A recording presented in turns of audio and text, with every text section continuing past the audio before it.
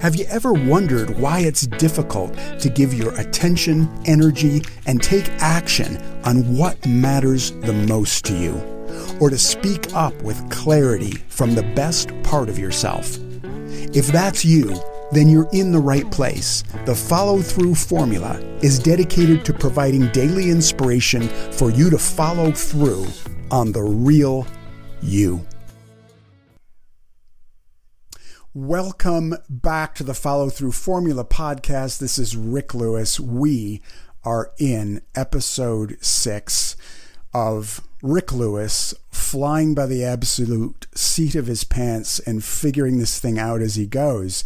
And as if I'm not giving myself enough curveballs to deal with, I decided today I wanted to interview someone who's actually a very good friend of mine, but actually also very knowledgeable in the human dynamics of growth. This is a friend of mine. His name is John Souza.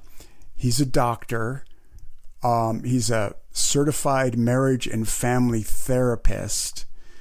And he's a doctor with all those initials after his name. So he's got all these, this long string of credentials of which I don't have any, but you'll be able to know why when you hear him talk. But anyway, see, I'm embarrassing him just to see if I can.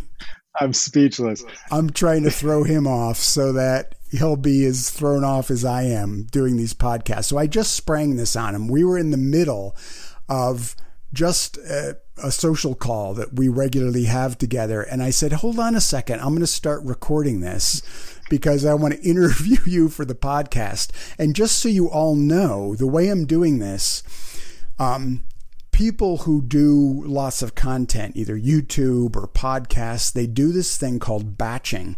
And batching is when you sit down and you knock out 4 or 5 episodes so you get a little ahead, and then you just queue them up and you let them run. I am not batching. I am recording the day of for each podcast and then posting it live that day. And the reason I'm doing that, and I feel like this is important to the integrity of this 21 consecutive podcast commitment, because we're talking about follow through. It's a whole different thing if I have to manage my energy and my attention to be able to offer something of value every single day and then post it the day of. That's a whole different experience for me. And it replicates what it is I want to support you with, which is whatever your goal is, whatever it is is most important to you, you want to move towards. The aim with the follow-through formula is every day you are moving that goal forward. And that requires some skills and competencies around attention, energy management, mind management, physical stamina. All of these things are a part of being able to do that.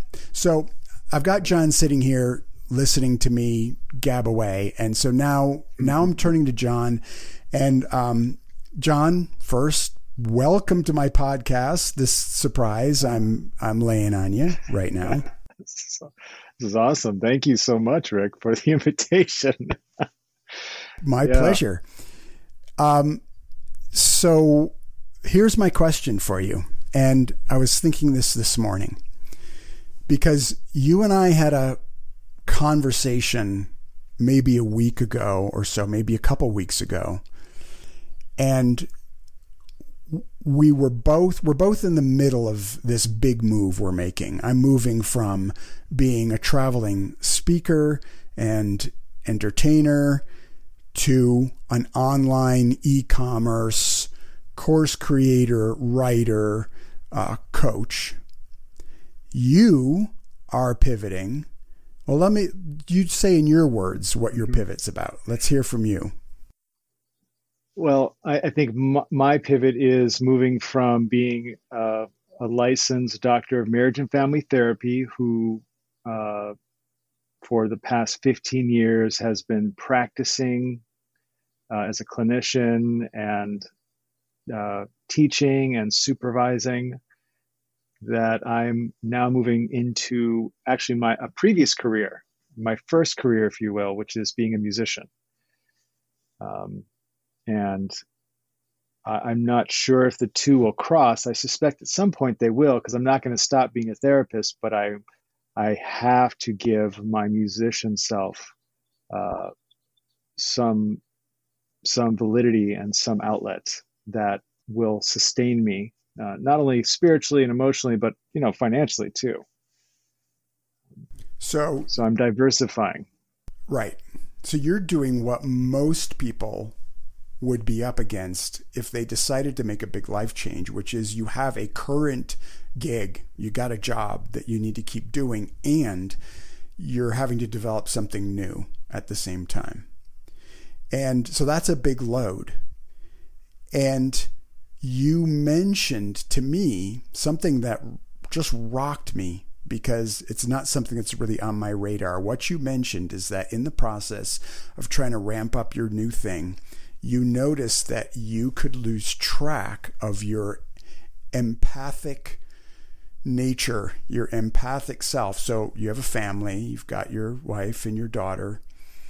And what I've been struggling with is there's this energy, a kind of very male energy that can be very useful to go after something. Say like, this is what I want, and I'm gonna take some risks. I'm gonna move forward.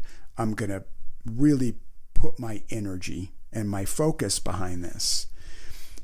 And how do you do that and at the same time maintain the sense of connection to other people, whether it's, family, if you have immediate family, but even if you're living alone, to friends or a social network or something like that. So talk to me about how do we juggle these two things at the same time, because I find it quite challenging.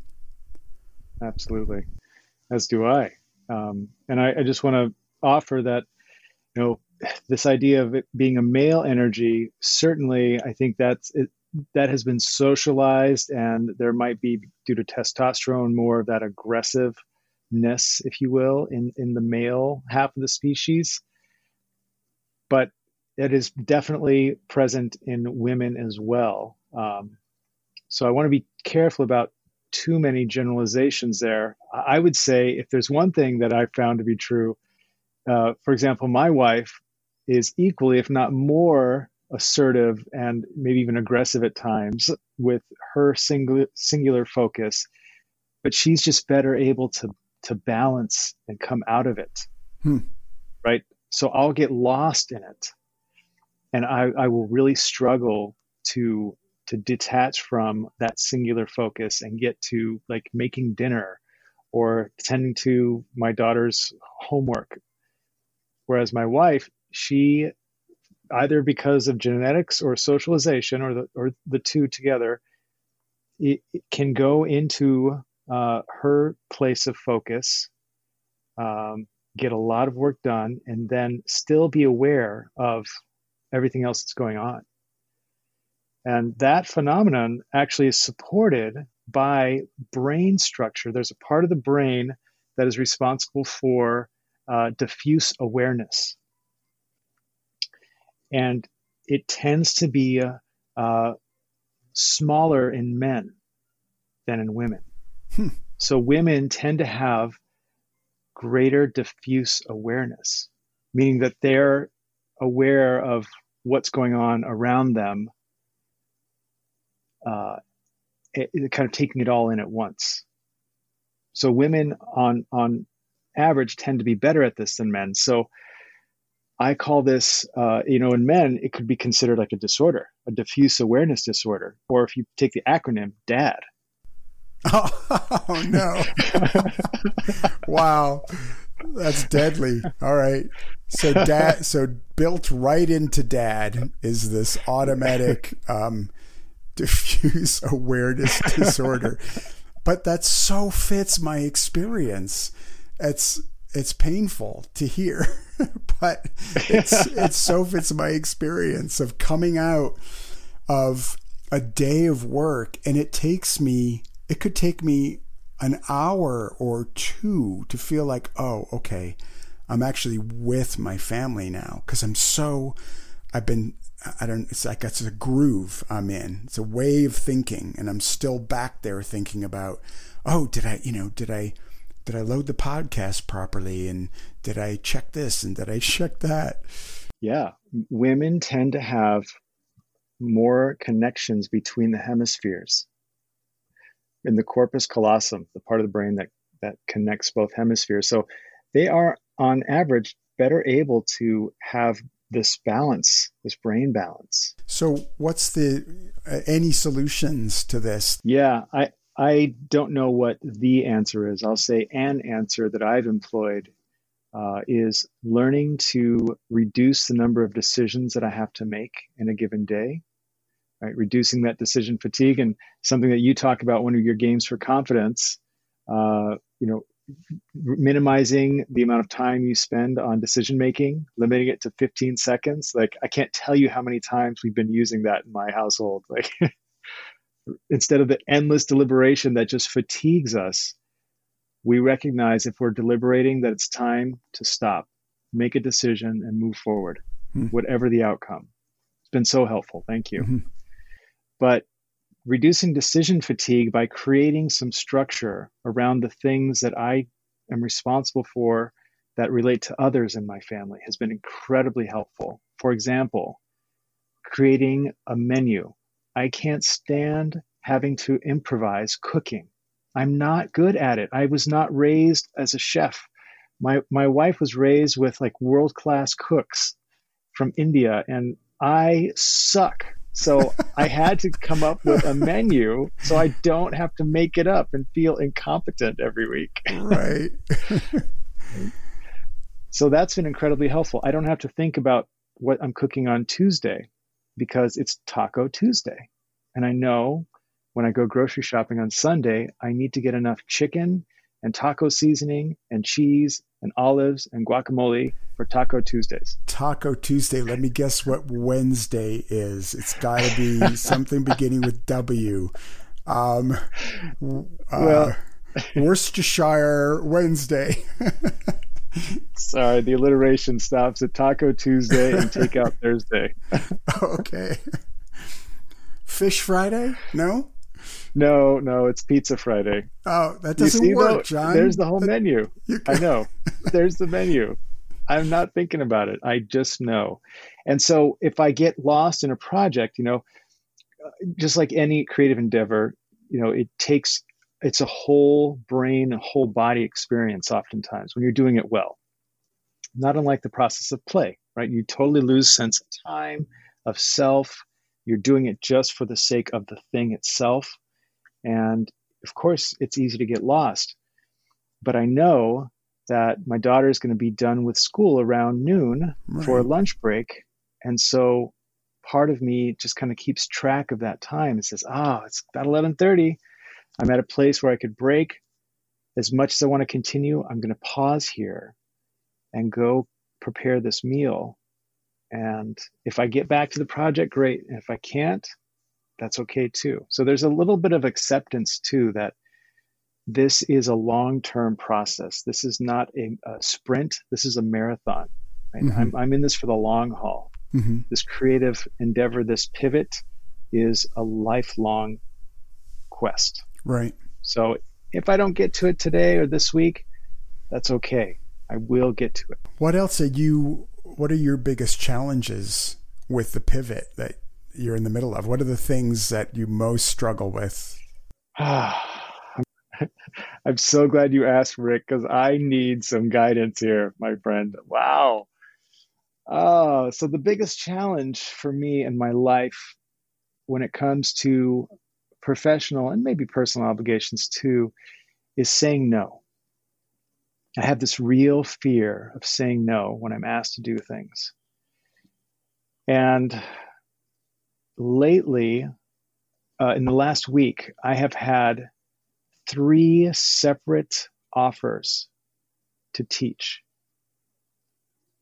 marriage and family therapy. One is to take on a clinical supervision group that meets every Friday morning, 6 students at a university that I'm already a part of. I teach one class there. Another is to teach at my daughter's high school, an early college or an AP psychology course that I've taught there before. And that's in the spring. And then another is to become part of this emerging university. This guy wants to create this university that it's evidence-based, well, practice-based evidence. And, he wants me to be part of the ground floor faculty. So these aren't small opportunities. These are great opportunities that you're having to. Well, great as in they're going to take all of my music writing time and energy. That's my biggest fear, right? Is that I've created this situation, or I'm in the situation that I'm fostering, that it allows me just enough time to have some space in the morning to write music, to practice guitar, to practice my social media campaigning, and all that stuff that goes along with entrepreneurship. These other things are going to whittle away at that. And I know that. I feel it in my gut. But how do I say no? So I said yes to the clinical supervision group because I thought, well, that's actually pretty easy to do. And I do enjoy that. That's fun. I like teaching people and giving them support as they're learning to be a clinician. Okay. And it's early enough in the morning, 5 to 7 a.m. my time, where I can get up, get it done, and still have the rest of my day. The teaching at my daughter's high school, I rationalize that as I started teaching there before she entered high school, knowing that she might be able to be in one of my classes, and it would be an opportunity for me to just show her that I'm involved in her life and her world in some way. And then the other university gig, the emerging university, I don't know about that one. That feels like too much right now, as much as I want to do it, because it's everything I believe in. Well, so what happens when you say no? I mean, I know the answer to this for me, what the fears are, but so what are your fears about if I say no, then? Oh, shame on me. One offer came to me via a recommendation from a colleague who is highly regarded in our field of marriage and family therapy. So it's sort of like, I don't know, maybe not quite Anthony Robbins, but somebody well known like that in the speaker self-help field saying, yes, I think Rick Lewis would be good for your thing. And they call you and say, well, Anthony Robbins recommended you. You're like, right. How do I turn that down? So how do I turn that down and still? Is the process of being able to turn such things down a matter of defining for yourself how much the music matters for you? Like, does it have to be big enough where our vision for what we want to do is big enough and strong enough that the other things may be tempting, but in the end, it doesn't win out over? I mean, it just occurs to me there's a lot of reasons why it's hard to say no. One is that the thing that we want to move toward is not well defined or well delineated internally in us, and we don't have a big enough why to keep pursuing it. Another reason would be we're just, social beings, and we're afraid of the consequences of some kind of rejection or ostracization that might occur if we say no to people who are in our world and have offered us something. Or I think that's right. Both of those are spot on, I think. There is a sense of being ungrateful if I say no, being ostracized or sort of on the naughty list if I say no, missing opportunities, sort of that FOMO. I'll fear that I'm missing out on this great opportunity at this university to be part of the ground up faculty or, whatever the gig might be. it's also just difficult because of, like you said, the vision of being a musician. Now, I was a musician. Like for several years, I did this as my job. I traveled the country back in my early 20s. That's what I did, and it was a great lifestyle, but it was a very hard lifestyle, and I was very young, and I didn't handle it very well, which is why I had to leave it, and I had to find sort of a real job because I just wasn't focused enough, or disciplined enough, or mature enough to handle the business side and to really treat it like a career. I treated it like it was just all play, no work. Anyway, so here I am now, and boy, I have this established career in something that is considered legitimate and highly socially respected. It's a clear path forward. Just see clients, teach, supervise, do that until the day you die. But there's this other part of me that feels really important. And I'd like to say that it actually has the ability, the capacity to be really good too. In fact, I was excited to share with you a song that I recorded. I mean, I recorded about 3 songs in the last week. And that's the other thing. Like all the work I've done as a marriage and family therapist, I've talked about writing and doing all kinds of stuff. I've written a couple of things, but the level of productivity when I play music, it's nothing. I mean, I should say the level of productivity as a marriage and family therapy pales in comparison to my level of productivity as a musician. I'm prolific when it comes to writing songs and recording stuff compared to what I've generated as a marriage and family therapist. Yeah, it does. It sure does seem like that has to mean something. Instinctually, it means something to me. I don't know how we'd clinically assess that, but when you're doing something you love, prolificness seems to be a natural outcome of doing what you love. And when you love something, you do it a lot. And when you do something a lot, you get good at it. And if the world needs anything, it needs people who are actually deeply competent and good, if not have some mastery over what they're doing. And it brings so much joy to me when I'm navigating my day.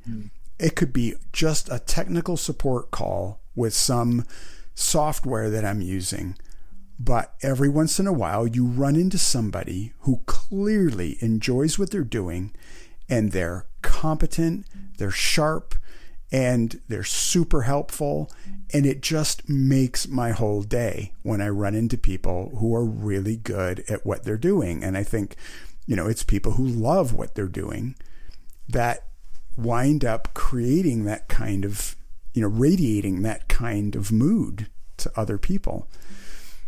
Yeah, I agree. Absolutely. I know that experience. I've had that before with people. I just also want to clarify that. So again, I was talking to my wife this morning about this, and I said, when I talk about this, and you said it in your podcast too, I think it was one of your first podcasts, the first one actually, that there are all kinds of messages, what I would call stinking thinking around this pivot. Like, I'm not that good as a musician. There are people that are better. This isn't a real career. It's too late in my life, or, that time has passed. Like all of those things that are absolute barriers to me just going for it and doing it. Those are real things. And so even saying it out loud, I was telling my wife this when I said, but I'm not saying I'm a Mozart or, Eddie Van Halen, who recently passed away, one of the top 100 guitar players in the world.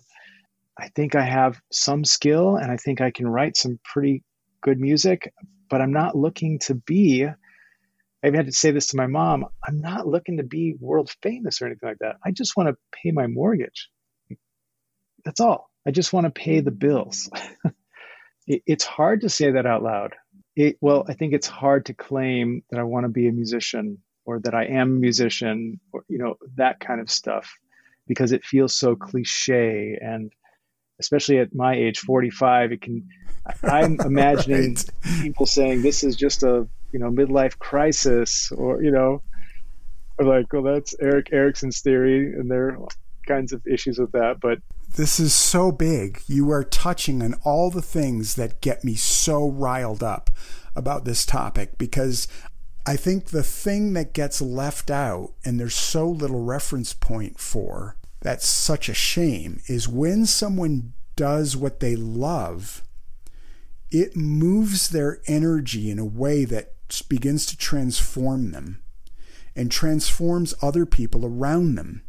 When you are really lit up by what your attention is on, it creates a whole physiological and even a spiritual kind of alignment where you are attentive, you're attuned, you're noticing more in your environment, you're relating with people in a different way, you're affecting them in a different way. And by moving toward that thing that feels resonant with my essence, I begin to inhabit something that affects me and my whole environment. And when I put that into the mix as an ingredient, when I'm that person who's lit up in my world, it completely changes what happens next. And I think we often think, you may think, well, I can't move.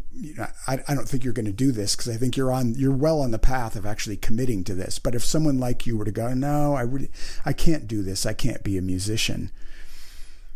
What you miss out on is that lighting up process that then opens doorways that you have no idea were even there for you. Like, maybe you won't be a musician, but the process of you saying yes to being a musician is going to open whatever is next in a way that's going to be at a whole octave. It's a whole octave leap. It's a whole nother level of possibility that you're availing yourself of, because you've opened your energy that way, and people respond to that. People are going to feel it, and someone is going to give you, I think maybe even the opportunities that you're getting right now. And a lot of people would argue with what I'm about to say, but I truly believe, because I had this happen many times, the universe or reality or whatever we want to call it has a subtle network of intelligence that operates outside of what we can track as cause and effect. And when we begin to move in certain ways and connect with ourselves more authentically and more deeply, it sends out a signal. I have no idea how, that occurs. Maybe it's pheromones or something. I don't know, but something happens. And then what starts coming back are opportunities, possibilities, relationships that just seem like they're coming out of the blue. But it's interesting that you're saying, I'm getting these opportunities coming to me suddenly, right on the heels of committing to being a musician. Yeah, there are so many ways that nature supports that idea, that there are things that we can't see, which doesn't mean they're not there. It just means that we don't have the right tools to be able to see them, that over the years we've learned about. For example, trees share nutrients when trees are in groves together. And we didn't really understand that until recently, where we could get small enough to see these little hairs on the roots, and that these little creatures actually go from tree to tree transporting nutrients. Like, we had no idea how that was working. Right? So there are definitely things that are connecting all of us energetically that we just can't fully get right now.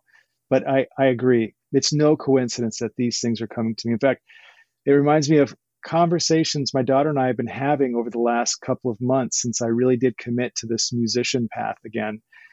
She's of her own volition. I did not prompt this. She said, "Dad, I noticed that a lot of the girls are treating you differently when we go out, like cashiers." Now, I've got, for those of you that this is a podcast, I used to have long hair and, kind of a, I guess, good looking guy. Lately, since COVID, March 19th, I just let it go. Like, I cut my hair, growing this huge beard. I mean, I look like a mountain man. Some say even a homeless bum sometimes. At least that's what my wife says, but she hates the beard. Interesting. But my daughter has noted that women are treating me Right. differently. They're like flirting with you, Dad. What's going on with that? And I think it might have something to do with, like, there's this energy that I feel for myself.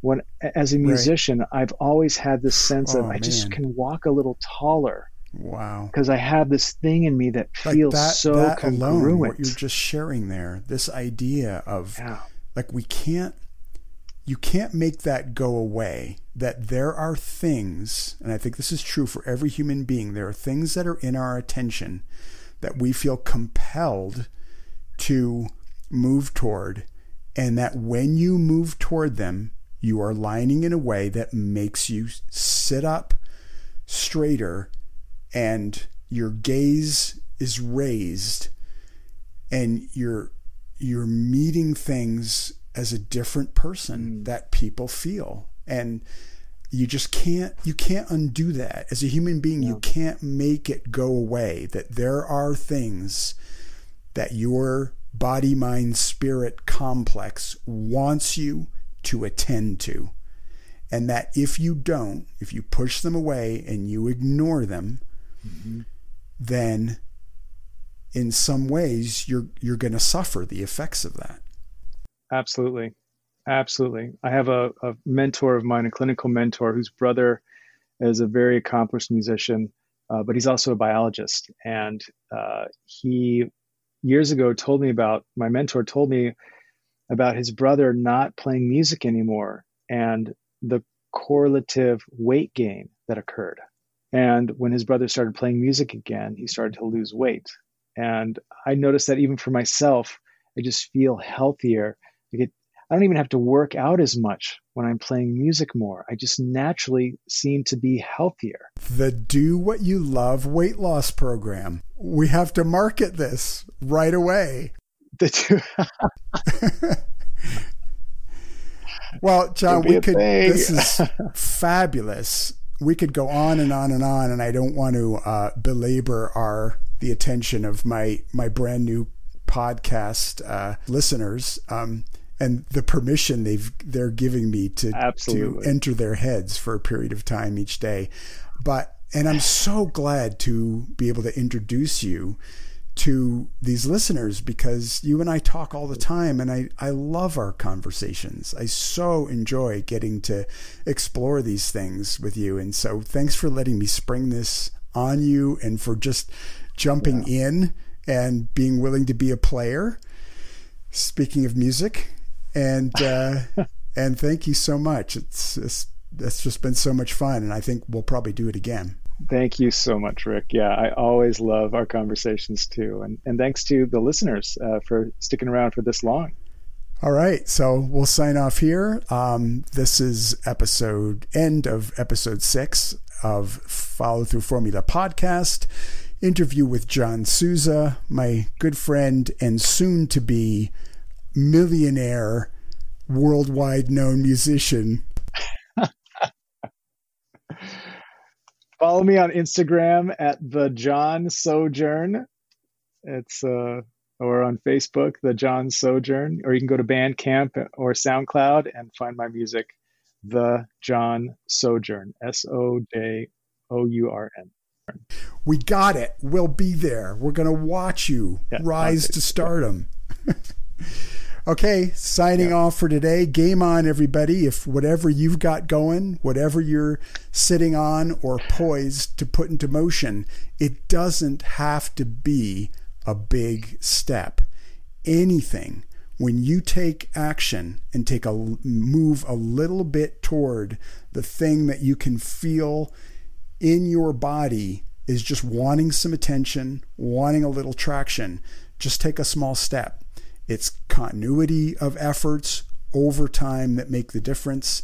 So take the leap and we'll be able to do it together. All right, signing off for today.